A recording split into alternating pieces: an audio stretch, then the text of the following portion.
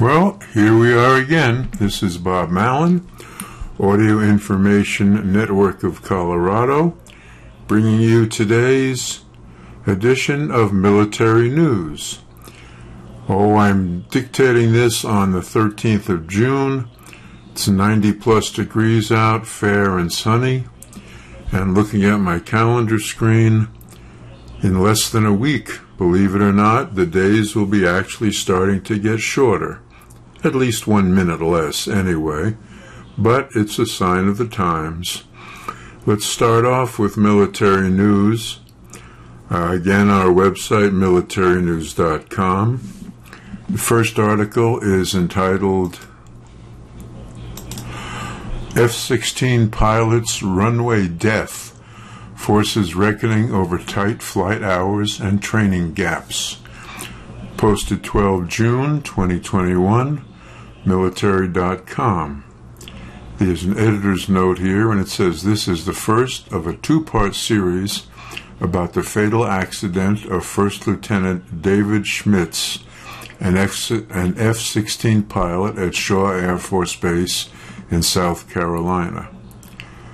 Valerie Rudolph wasn't the waitress assigned to a table full of Air Force C-17 Globemaster III pilots and loadmasters taking a dinner break at Olive Garden while in Las Cruces, New Mexico, for a military exercise in 2011. But her friend, who was taking care of the table, slipped a napkin with Valerie's name and number to one of the loadmasters, David Schmitz. If he doesn't call you, I thought, who cares? You're not going to see him again, Valerie said, deciding to take a chance instead. She saw him that very night on their first date, during which Schmitz was opened about his aspirations. I'm going to finish my degree, and I'm going to go to officers' training school, and I'm going to become a pilot, she recalled him saying. Flash forward to June 30, 2020. Valerie, who'd been David's wife for 7 years by then, got a knock on the door in the middle of the night at their Sumter, South Carolina home. She thought her husband, a newly minted F-16 Fighting Falcon pilot, had forgotten his keys, but it was representatives from Shaw Air Force Base, David's home station, coming to tell her that he was dead. While on a nighttime training mission, Schmitz, assigned to the 77th Fighter Squadron, could not recover his F-16 after he severely damaged the aircraft's landing gear upon touching down, striking an antenna array short of the runway. He attempted an ill-advised cable arrest with his mangled gear as suggested by members in the control tower, then tried to eject as his left wing hit the runway, according to an accident investigation report released in November. The ejection seat malfunctioned. He died instantly. He was 32 years old. Schmitz's tragic death underscores the inherent risk of fighter training, but it also casts a harsh light on the impacts of limited flight hours and insufficient training due to limited available aircraft and the demands of real-life missions. Despite the best efforts of the Air Force and Congress to understand what causes catastrophic aviation mishaps, it is clear that a lot of work remains to be done. Schmitz's focus that night was split between two missions. He was part of a 4-aircraft group conducting an air-to-air refueling from KC-135 Stratotanker and a suppression of enemy air defense simulation.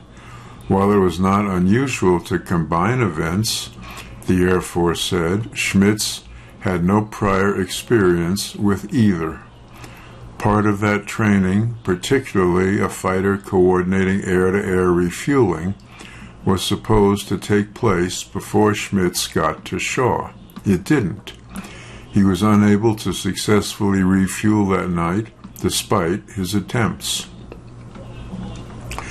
Shaw had drastically limited flying operations in 2020 due to the COVID-19 pandemic. Schmitz had spent just 8 hours in his jet in the 30 days before the accident, according to the accident report. And throughout his training, he had racked up only 12 night flights total in the F-16, with just 2 at Shaw. Schmitz arrived at Shaw from the F-16B course at Holman Air Force Base, New Mexico, just that January, and had only a few weeks training in the air before the temporary stoppage. He was supposed to receive in-flight refueling experience at the B course, which was his formal training unit, but he did not. The investigation stated that these factors contributed to the already complicated task of executing these events without prior experience. As a result, a relatively routine training session turned fatal. The crash had gotten the attention of at least one lawmaker, who wants confirmation this doesn't happen again in the wake of Schmitz's death.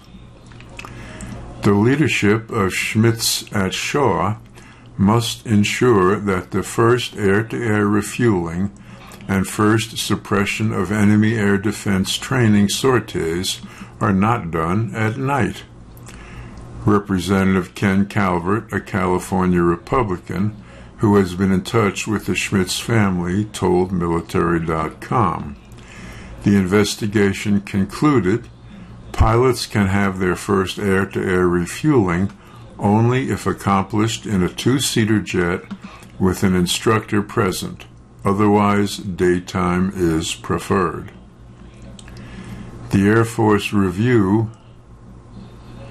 their risk management process to improve its effectiveness in determining safe training conditions, Calvert said. They must review that. Major General March Slocum, Air Combat Command Director of Air and Space Operations, said, "The Air Force is committed to preventing any more accidents like Schmitz's."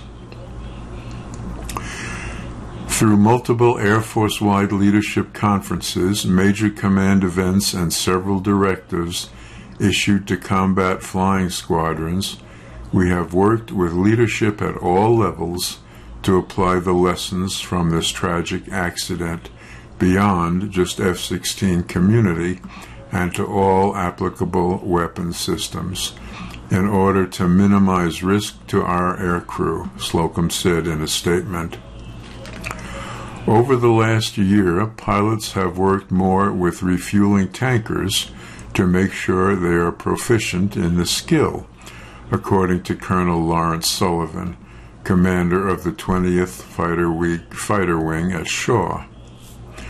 While those introductory skill sets are often taught at a training base, not a combat-coded F-16 unit, we spent some of our own wing funds to have them come up and park tankers up on our ramp here at Shaw and then fly with us multiple times a day with multiple jets, Sullivan said in an interview last month, which is a little bit of an anomaly. Air Education and Training Command, or AETC, which oversees the majority of the pilot training pipeline for the service, has requested additional tanker support to F-16, F-22 Raptor, and F-35 Lightning II formal training units, where pilots are assigned to their official aircraft following undergraduate pilot training to ensure adequate training is available.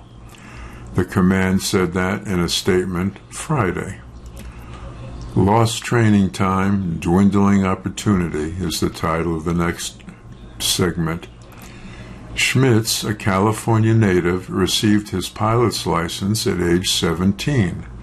He enlisted in the Air Force soon after and served as a C-17 loadmaster, achieving the rank of Staff Sergeant, according to the service.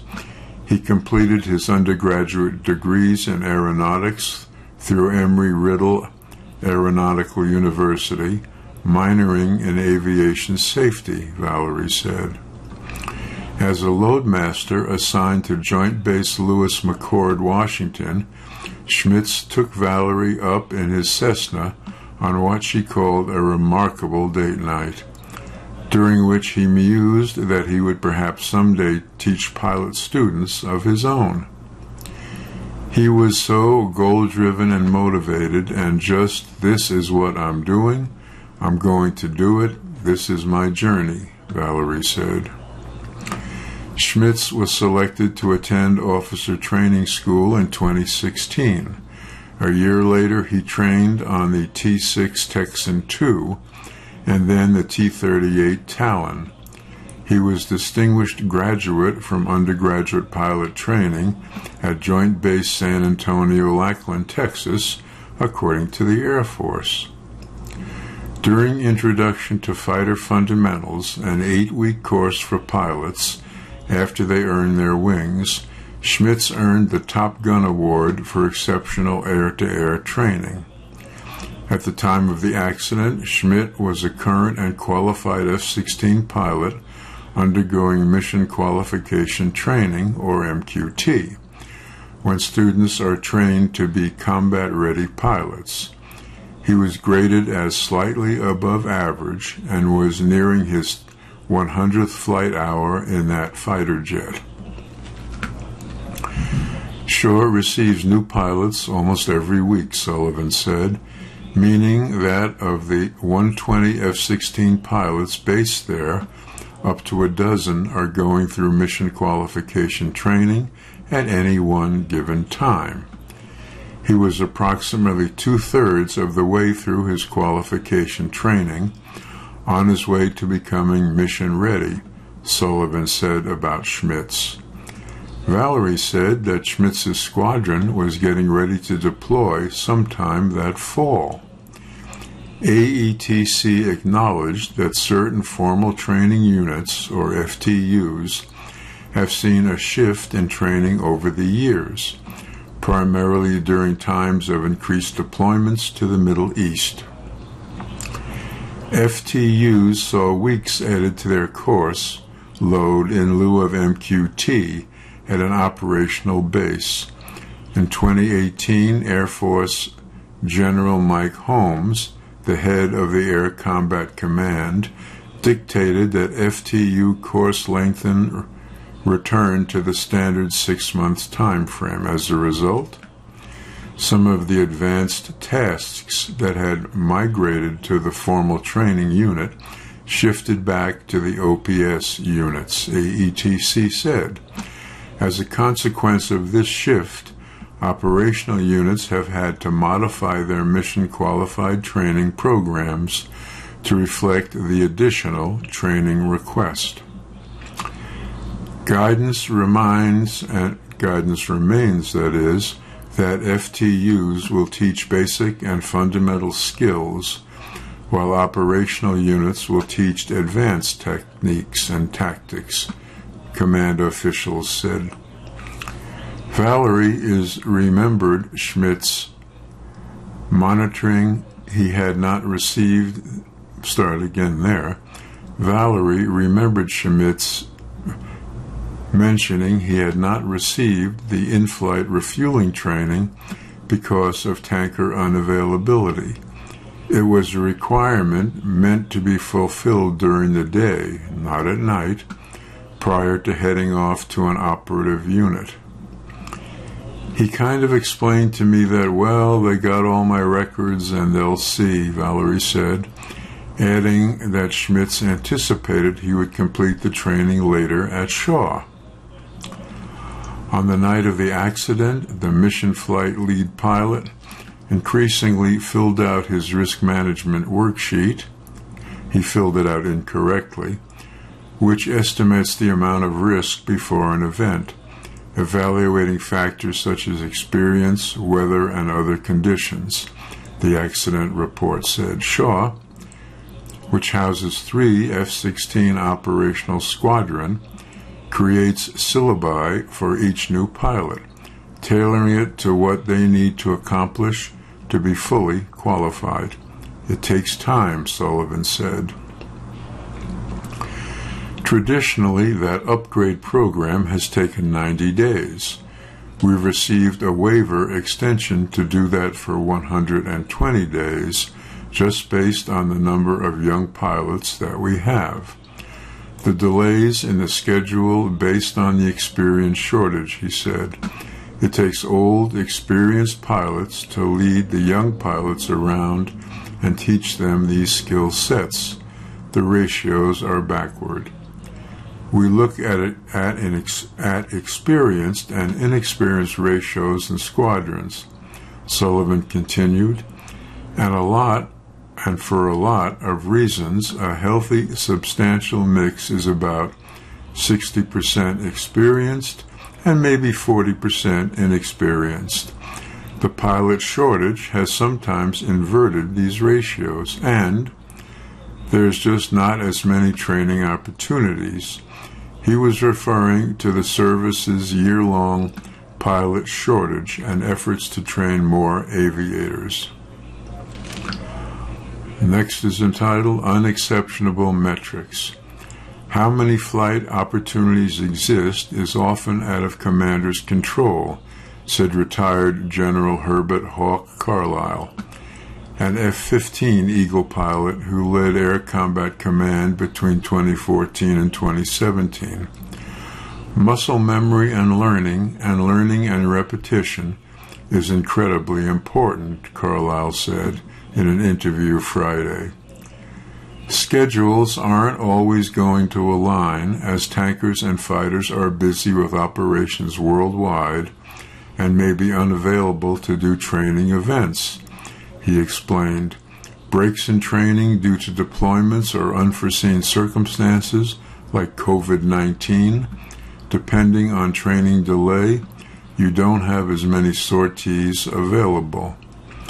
Referring to Schmitz's accident, Carlisle noted that night sorties are key to mastering that training because depth perception is significantly different at night. Pilots have been getting fewer flight hours for years now, Carlisle said. While the service has stressed a demand to boost readiness and mission capability, total pilot flight hours, including those supporting warfighting overseas, decreased from 1.33 million in 2020 to 1.24 million in 2021. In its fiscal 2022 budget requests, the Air Force plans to shave that down even further, from 1.24 million to 1.15 million, according to budget documents looked at. Top service leaders have cited progress in keeping pilots in the service longer because of the pandemic economy, but have chosen not to increase cockpit hours. A decreased military footprint overseas contributes to that diminished flight necessity to a certain extent, Major General James D. Peculiar, the Air Force Deputy Assistant Secretary overseeing the budget, said on May 28th. Last year, we reduced the flying hours to actually execute more in line with what we can do in each given fiscal year, Peculiar said, and he told this to reporters during a briefing on the budget request. In fiscal year 2022, we've done the same thing, but we've taken just a bit more risk in the flying hours for peacetime flying. Rest assured, I'll be advocating to reject the proposed cut in flight training hours, Calvert, the congressman, said. There are multiple components. One of them is time. Look at the deployment tempo. Certainly leading up to where we are today, Carlisle said, of a strained and overworked force. Shaving down flying hours, part of that isn't that they cut the flying hours because they want to. It's because it's unexecutable, he added, saying that Air Force continually needs to fix older airplanes to keep them ready for flight. Following a spike in deadly crashes in 2018, a congressionally mandated commission last year told lawmakers and the Defense Department more action is needed. The National Commission on Military Aviation Safety in December released a report on aviation accidents from 2013 to 2018, showing that inadequate management and often overlooked shortfalls in training and experience can be tied to the surge in accidents. The Commission recommended restoring flight time for pilots to previous levels, if not actually boosting it. Air Force pilots learning to fly the F-16 in 2018 had 28.1 fewer flight hours as compared to a pilot trained just 8 years earlier, the report found. While some of this time was replaced by additional simulator hours, a pilot in 2018 would report to their operational unit with significantly less flight experience. 20 flight hours were cut from the syllabus. This reduction in training impacted operational flying units. The study concluded that military aviation accidents had claimed the lives of 198 pilots. While it was being compiled between 2019 and 2020, another 26 pilots died across the military services. Schmitz was one of them. Next is nearly 1 year. In the days leading up to the 1-year anniversary of his death, Valerie reflected on what could have been done differently. From the beginning, he shouldn't have been scheduled to do those events at night for the first time ever, she said. Carlisle agreed, saying that Schmitz should have been trained on a daytime refueling first. You got to work hard to not let these things happen, he said. The Schmitz family will return to Shaw to attend a 5K later this month in David's honor. They have created a foundation that gives scholarships to those who want to pursue a career in aviation but cannot afford to do so. On February 17th, David's birthday, the foundation awarded 24 scholarships in his name. Valerie hopes the instructor pilots and commanders are taking specific interest in each of their pilots to make sure they are ready, not neglecting or overloading or overlooking where important improvements could be made. We've got this new pilot in the squadron. He's fresh out of F-16B course. He hasn't done aerial refueling yet, hasn't been doing a whole lot of flying lately due to COVID, she said. From a training standpoint, I just hope they make sure that training continues to be progressive. Don't skip steps. I don't think it's fair to the pilots. I know I only have David's case as an example to really go off of, but it does make me wonder. I kissed my husband goodbye that morning. I watched him walk down the hallway and leave. I didn't know it was going to be the last time I'd see him, Valerie recalled.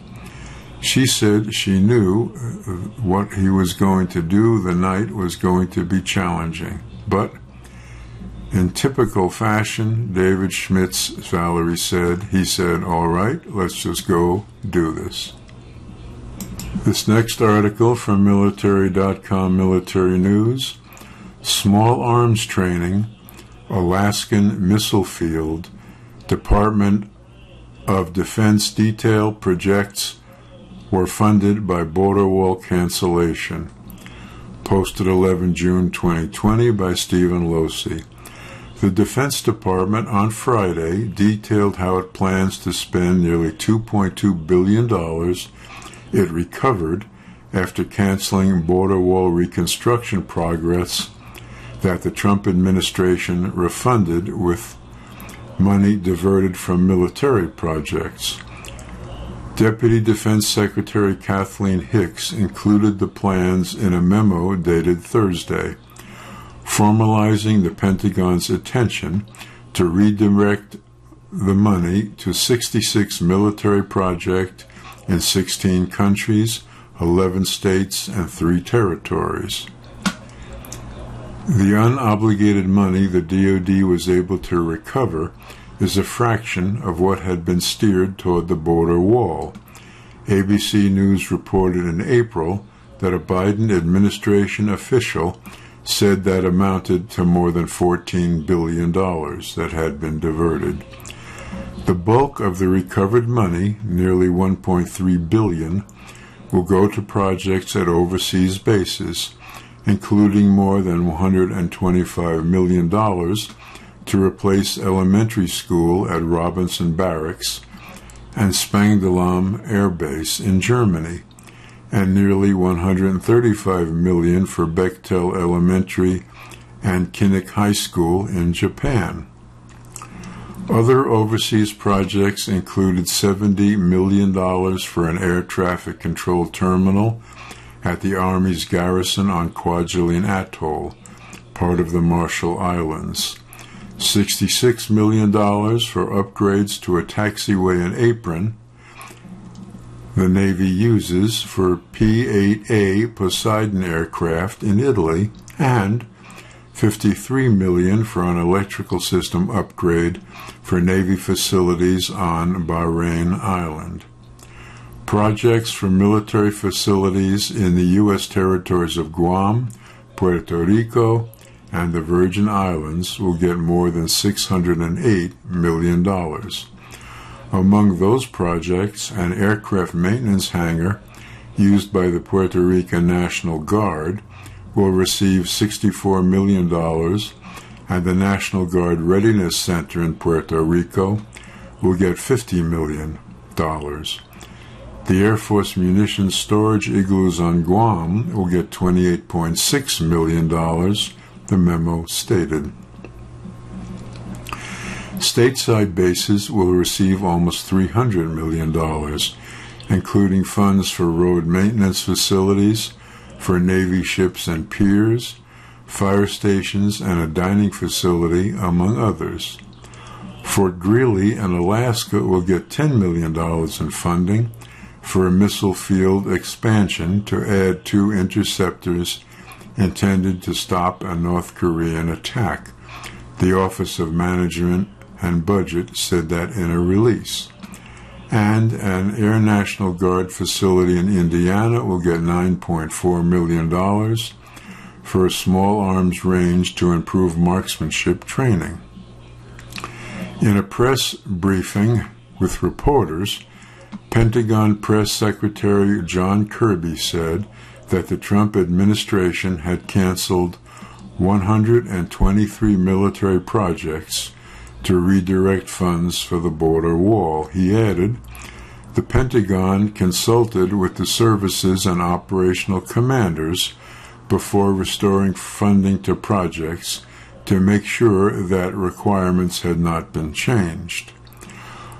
What did this all-across department to make sure that we chose those carefully, he said. Hicks canceled spending on the border wall in an April 20th memo, ordering the Army to end all border barrier construction projects, give up lands that the Interior Department set aside for those projects, and transfer jurisdiction of those properties to the Homeland Security Department. She also told Homeland Security that the DoD would not build any more fences, roads, or lightning installations at the southern border under Section 284 of Title 10 of the U.S. Code, which can be used to authorize the military to perform such functions to support civilian law enforcement agencies as they block drug smuggling corridors across the border. Canceling Section 284 border barrier projects is consistent with the President's determination that building a massive wall that spans the entire southern border is not a serious policy solution to the security challenge at the southern border, Hicks said in an April memo. The title of the next article from military.com: 2 Louisiana Guard soldiers deployed overseas die 6 days apart in non-combat incidents. Posted 11 June 2021 by Stephen Byron. 2 deployed Louisiana National Guard soldiers died in unrelated incidents in different countries this week, according to Defense Department officials. Specialist Joshua Robinson, 22, of Baton Rouge, died Thursday at Camp Buehring, Kuwait, as a result of a non-combat incident. The Pentagon did not issue details on what led to his death. The incident is under investigation. Officials with the Louisiana National Guard did not immediately return a request for comment or provide Robinson's career record. He served with the 3rd Battalion, 156th Infantry Regiment within the Louisiana Army National Guard based in Lake Charles. On Tuesday, 1st Sergeant Casey Hart, 42, of Baton Rouge, died at Walter Reed National Military Medical Center in Bethesda, Maryland, after a non-combat incident at El Tanif Garrison, Syria, on May 9th. Hart also served with the 156th Infantry Regiment, but in the 2nd Battalion. The specific surroundings Hart's incident are also under investigation, according to a statement from the Pentagon. WAFB-9, a Baton Rouge news outlet, reported that he went into cardiac arrest while running last month. Hart, a motorman, enlisted in the Army in July 1997. He joined the Louisiana National Guard in May 2000. He was also a 14-year veteran of the Baton Rouge Police Department. Here's the next article from military.com called Air Force Adjusts New Hair Standards for Women After Feedback. Posted 11 June 2021 by Stephen Losey. The Air Force said Friday that it is revising its new, looser regulations governing how female airmen may wear their hair after getting feedback from women in the field. In February, the service began allowing women to wear their hair in up to 2 braids or a single ponytail, as long as it did not exceed the width of their heads or extend past the bottom of their shoulder blades. But beginning June 25, the Air Force said in a Friday release, women's hair may extend further when it is secured behind the head in a bun, braid or ponytail, or other similar hairstyle. Women's hair then will be allowed to extend to a total width of 12 inches, 6 inches to each side from the center of the head, and 6 inches protruding from the point where the hair is gathered, the Air Force said. Women still must be able to properly wear hats or other headgear if their hair extends beyond the width of their heads, the service said.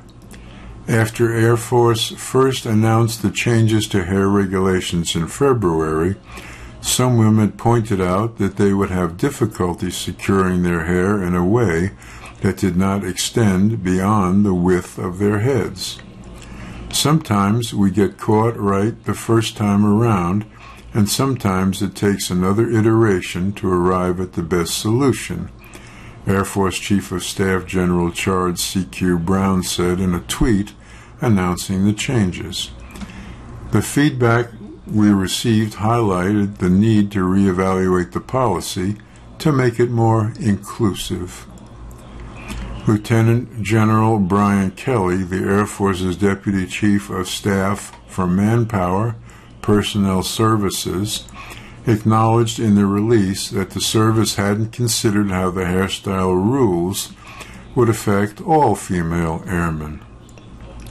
In a developing policy, we try to address all angles and perspectives, but sometimes we have a blind spot, Kelly said.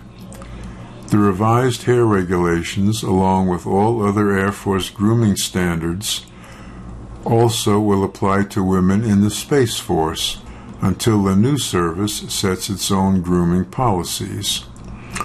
Women still must follow occupational safety, fire and health guidance, and mishap prevention procedures when considering how to wear their hair around machinery or equipment, the Air Force said. The service last year consulted a diverse group of male and female troops, including officers and enlisted, from various ethnics and occupations, as it set out to revise women's hairstyles and other dress and appearance regulations to make them more inclusive. Whether we're talking about hair, uniforms, or forums for sharing ideas, an approach that embraces diversity and forces an inclusive environment is critical to ensuring our talented, dedicated airmen stay with us on this journey, Chief Master Sergeant of the Air Force Joanne Bass said in a press release. Next is a medical-oriented article from Military.com entitled Inflammation in Young Adults After COVID-19 Vaccine. Posted 11 June 2021 by Patricia Kamey. Some 789 Americans have reported heart inflammation following their mRNA COVID-19 vaccinations, and 275 of these cases are in ages 16 to 24, the Center for Disease Control and Prevention said on Thursday. To date, 143 million Americans have received the vaccine. The cases of inflammation known as myocarditis in young Americans exceeded the expected amount, said Dr. Tom Shimabukuro with the CDC's Immunization Safety Office in a Thursday briefing. The CDC had put the expected rate between 10 and 102 cases. Given that nearly half of all American adults have received at least one dose of a COVID-19 vaccine, the occurrence remains a rare event, but it warrants following, Shimabukuro said. CDC officials also said they plan to hold an emergency meeting on June 18th to discuss the cases. It's still early, we're still gathering information, and I believe we will ultimately have sufficient information to answer questions. We will have updated information next Friday that will put it in the center and context of benefit and risk, he said. The findings, he added, are consistent with surveillance data that has emerged from Israel, as well as case series reports and the Department of Defense. According to the briefing, the majority of myocarditis cases were reported in men, in individuals who received a second vaccination, and in those who received the Pfizer vaccination, which Shimabukuro said has been used in more Americans than the Moderna vaccine. The median time to the onset of inflammation symptoms is 2 to 3 days, he added. The briefing was conducted as part of a review to discuss safety issues of the COVID-19 vaccines in pediatric patients. The CDC began looking into cases of myocarditis in a smaller number of Americans vaccinated against COVID-19 in late May. The move followed an announcement in late April by Israel's health ministry that it was reviewing cases of myocarditis in young people after they received the Pfizer vaccine, and an April 24 report by Military.com of 14 cases being tracked within the Department of Defense health system. The Department of Defense now has at least 17 cases reported. During Thursday's briefing, Peter Marks, director of the FDA's Center for Biologics Evaluation and Research, cautioned that his organization still doesn't know whether this is truly related to the vaccine or not. Myocarditis can be caused by a virus, and cases have been linked to COVID-19, but several of the individuals reported to the CDC tested negative for COVID-19 at the time of their diagnosis. According to the CDC, 81% of the reported cases still that they were reviewed have made a full recovery as of May 31. 15 people remained hospitalized and 3 in intensive care. Hospital officials maintain that the risk of contracting a severe case of COVID-19 currently outweighs any risk associated with the vaccine. Next we have NATO leaders bid symbolic adieu to Afghanistan at the summit meeting. Posted 13 January 2021 by Lorne Cook. Brussels. U.S. President Joe Biden and his NATO counterparts will bid a symbolic farewell to Afghanistan on Monday in their last summit before America winds up its longest forever war and the U.S. military pulls out for good. The meeting is bound to renew questions about whether NATO's most ambitious operation was ever worth it. The 18-year effort cost the United States alone $2.26 trillion, and the price in lives included 2,442 American troops and 1,144 personnel among U.S. allies, according to figures from Brown University. NATO does not keep a record of those who die in its operations.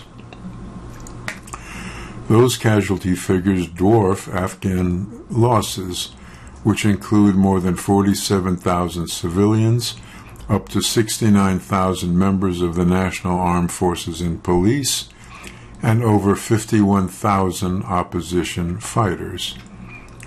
The military effort followed the 2001 arrival of a U.S.-led coalition that ousted the Taliban for harboring al-Qaeda leader Osama bin Laden.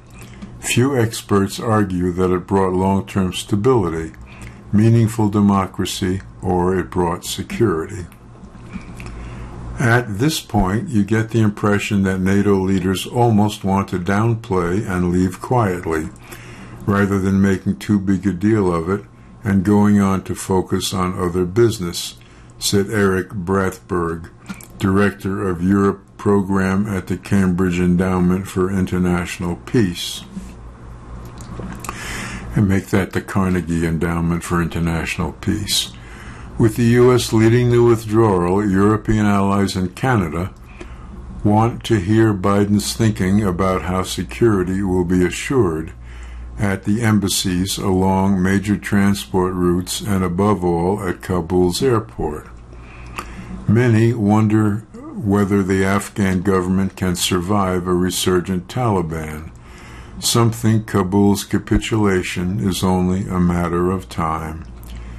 We are currently in intense negotiations with our member states, the United States, NATO, and the United Nations, on the absence of essential security conditions for our continued diplomatic presence.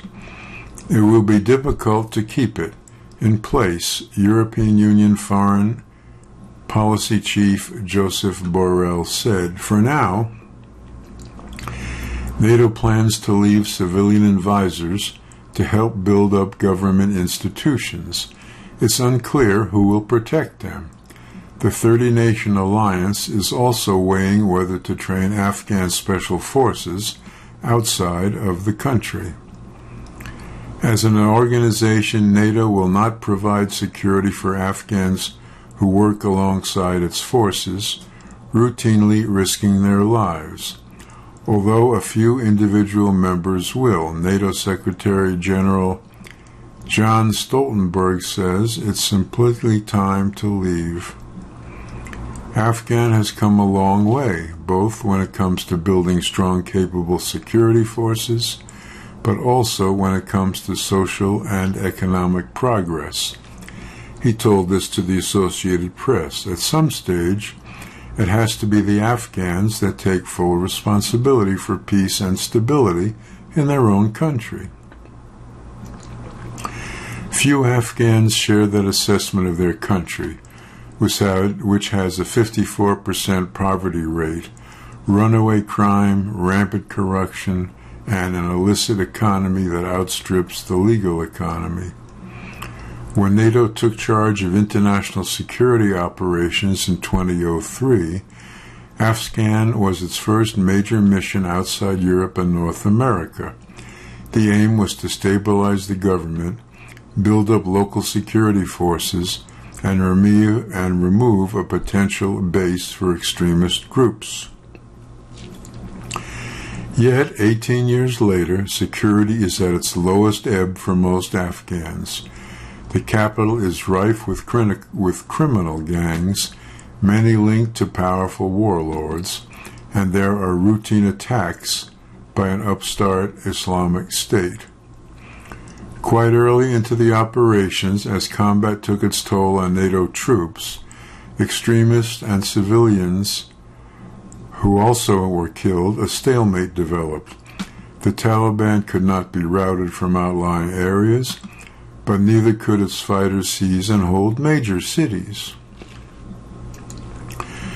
Troop surges made little difference, and it soon became clear that NATO's military training efforts was its exit strategy. Only by creating a big army capable of standing on its own feet could the organization wind up its operations. But the Afghan army was plagued by corruption, desertion, and low morale. Experts say it still is. And this remains a major concern as NATO insists on funding the nation's security forces after it is gone. Donald Trump's unilateral decision to leave by May 1st stunned U.S. allies. It heightened NATO's weakness. European members and Canadian members simply cannot sustain major operations without logistical support from their biggest partner. Biden's decision to pull U.S. troops out by the 20th anniversary of the 9/11 attacks on New York and Washington changed little, although he did consult allies this time. James Dobbin, a former Afghan envoy who now works for the RAND Corporation think tank, predicts the exit will mean the loss of government legitimacy. The U.S. departure will be seen as a victory for the Taliban and a defeat for the United States, he said in an opinion piece. The result will be a blow to American credibility, the weakening of deterrence, and the value of American reassurance elsewhere. On Monday, NATO's leaders will affirm the strength of their allegiance and alliance and go back to what they knew best, their old nemesis Russia and China. Biden will brief his partners before meeting with Russian President Vladimir Putin. Afghan President Ashraf Ghani was not invited to NATO's summit. There is little appetite left to continue investing in Afghanistan, Brotberg said. There is a sense of being fed up in a lot of NATO countries, and now it's just time to pack the bags and get out with little consideration about the consequences that could have formed on the ground. Another article refers to the NATO and Developed Nations Summit that just concluded. The article is called Caution on Iran Nuclear Deal as G7 Leaders Vow to Stop Bomb. Posted 13 June 2021, Vienna.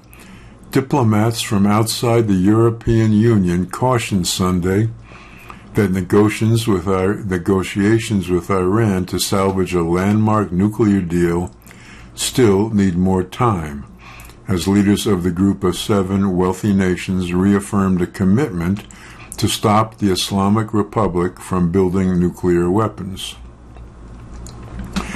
Iranian envoys held another round of negotiations with international delegations in Vienna a day after EU coordinators suggested that differences over the 2015 accord limiting Iran's nuclear activities had narrowed further down.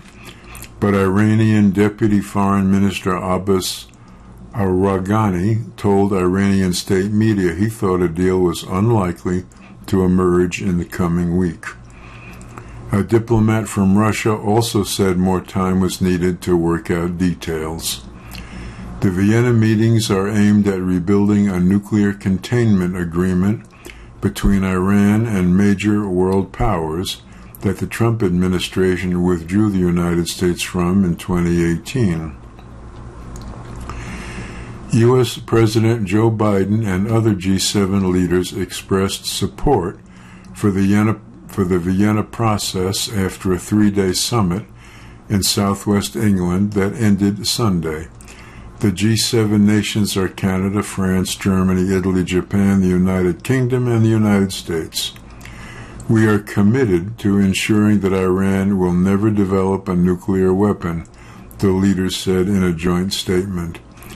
A restored and fully implemented nuclear deal could also pave the way to further address regional and security concerns, the statement said.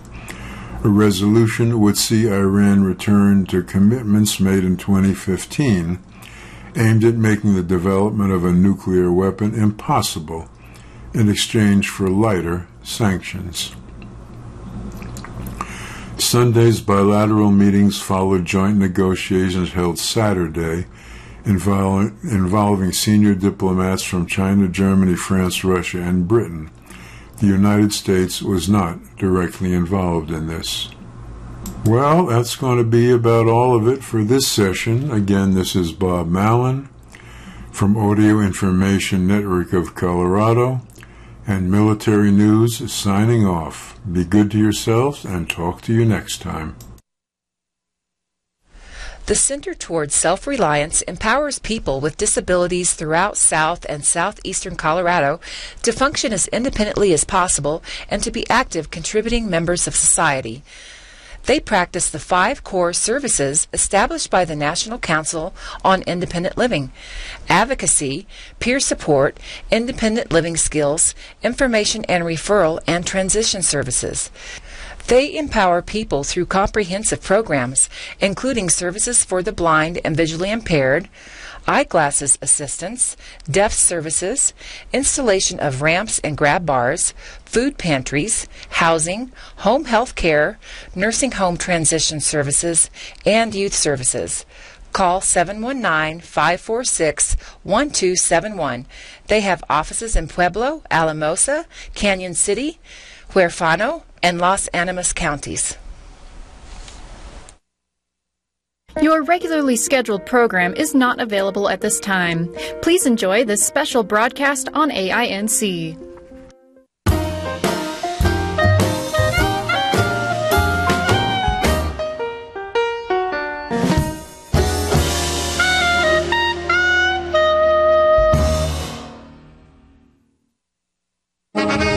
The Governor of Colorado predicts a failing grade for a controversial education bill being debated in the current legislative session. Pueblo fire investigators say they now know the cause of Sunday's 3-alarm blaze. Can Western Slope oil shale development make a comeback as world fuel prices yo-yo? Y esas fueron las noticias del día. The Audio Information Network of Colorado. Listen, learn, connect.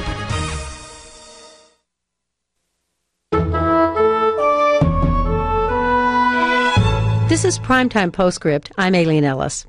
What do you do when they tell you your child is in a persistent vegetative state, tell you to put her in a nursing home, and go on with your life? You bring her home and put her on a horse. Producer Rogie Riverstone prepared this story. When she was 8 years old, Amanda was thrown from a truck. The driver was drunk, speeding, and driving recklessly. Amanda flew through the window of the truck onto the street. Her skull shattered instantly. She survives severe brain damage as a result. Brenda dropped out of college when Amanda got hurt. She's a full-time single mother. Amanda had a horse named Buckwheat before she got hurt. She would ride him in rodeos and barrel race, and that horse loved her. We'd go to a barrel race, and she'd ride him up beside a fence and climb across the fence and go and play with the other kids. If she got out of his sight, this horse would run up and down the fence nickering. She never had to tie him up. Rose from a barn fire where 17 died. She bolted in terror alone through the night. Found her and lame, she still lifted up. But he got so crippled that he could hardly go to water and food, and I was going to have the horse put to sleep. And oh, that was a tough decision, and bottom line, I did not follow through and finish that job before she got hurt. Our whole world stopped when she went through that window. Are you racing through deserts or the green hills of home?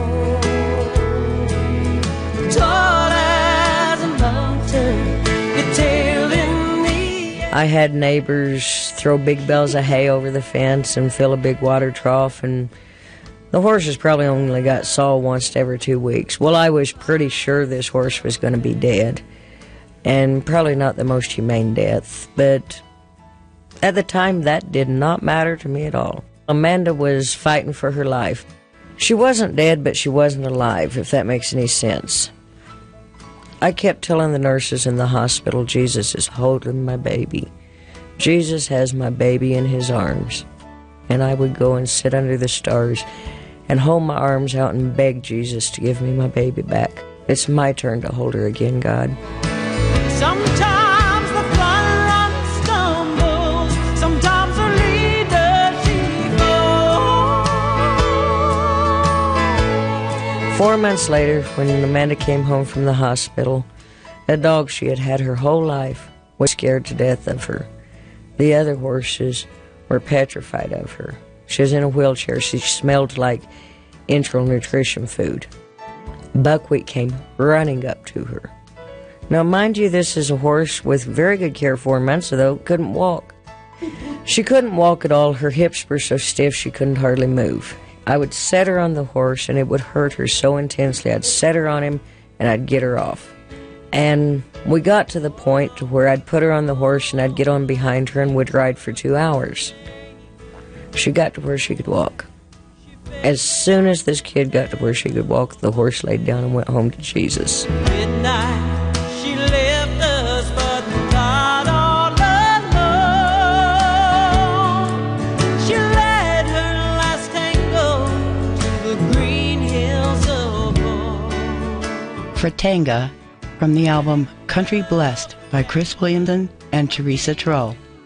ChrisWilliamson.com.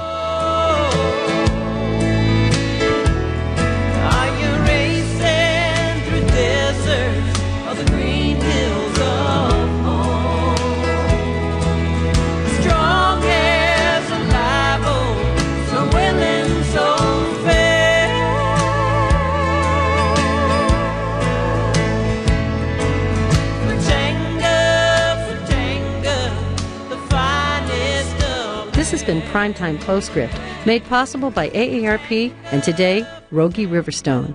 This was an excerpt from her documentary called What's a Disability to Brenda's Girls, an Oral History. Brenda, Amanda, and Sister Haley live in Fort Sumner, New Mexico. See pictures and hear more postscripts on our website, aarp.org/radio.